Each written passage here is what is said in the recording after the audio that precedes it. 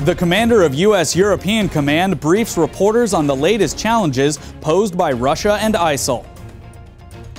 Pentagon leaders outline the president's strategy to defeat ISIL for lawmakers on Capitol Hill.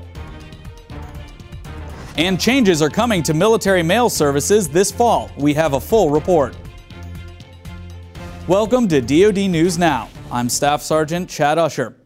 The commander of U.S. European Command and Supreme Allied Commander Europe, General Philip Breedlove, told reporters today Russian aggression against Ukraine is forcing the U.S. and NATO to reevaluate their relationships with Russia and reaffirm their commitment to partner nations. It is indeed a momentous time in Europe. But with the support of our partners and allies in Europe and NATO, we will face these challenges like we have in the past, together, and work toward our vision of a Europe whole, free, and at peace. General Breedlove also said nations under his AOR will play a significant role in supporting U.S. efforts to rid the world of the Islamic State of Iraq and the Levant. Defense Secretary Chuck Hagel and Chairman of the Joint Chiefs, General Martin Dempsey, were on Capitol Hill today, providing lawmakers with the latest on the strategy to defeat the ISIL terrorist group.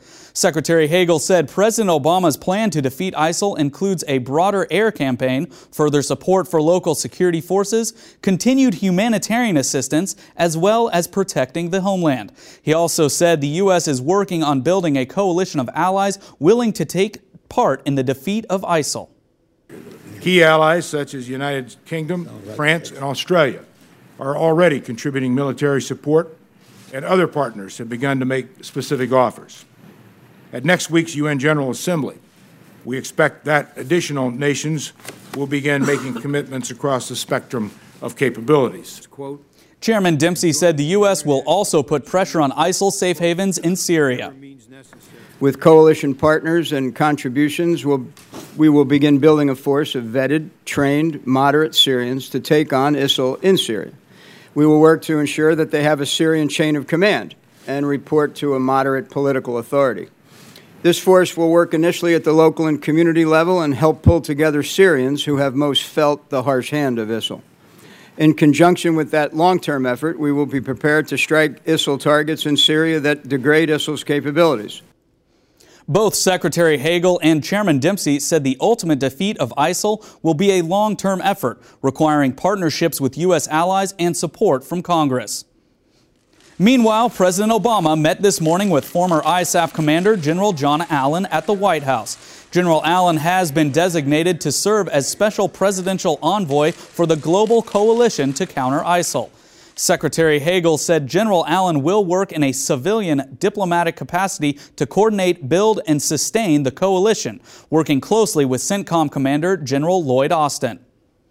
Service members and their families across the U.S. and overseas will see faster mail delivery services after PCSing, beginning this fall when overseas military addresses are added to the U.S. Postal Service National Address Database.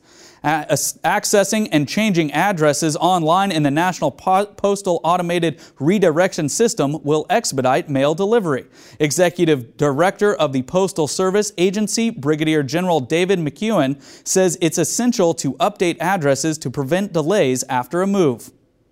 The number one thing they have to be aware of is that we're continuing to try to make it better every day for those people, soldiers and their sailors, airmen, Marines, and their families that are overseas.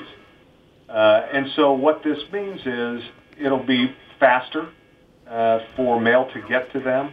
And secondly, we'll save the government money. We spend an awful lot of money redirecting mail when there's no reason to with this new system. The online postal system will only support the redirection of first-class military mail.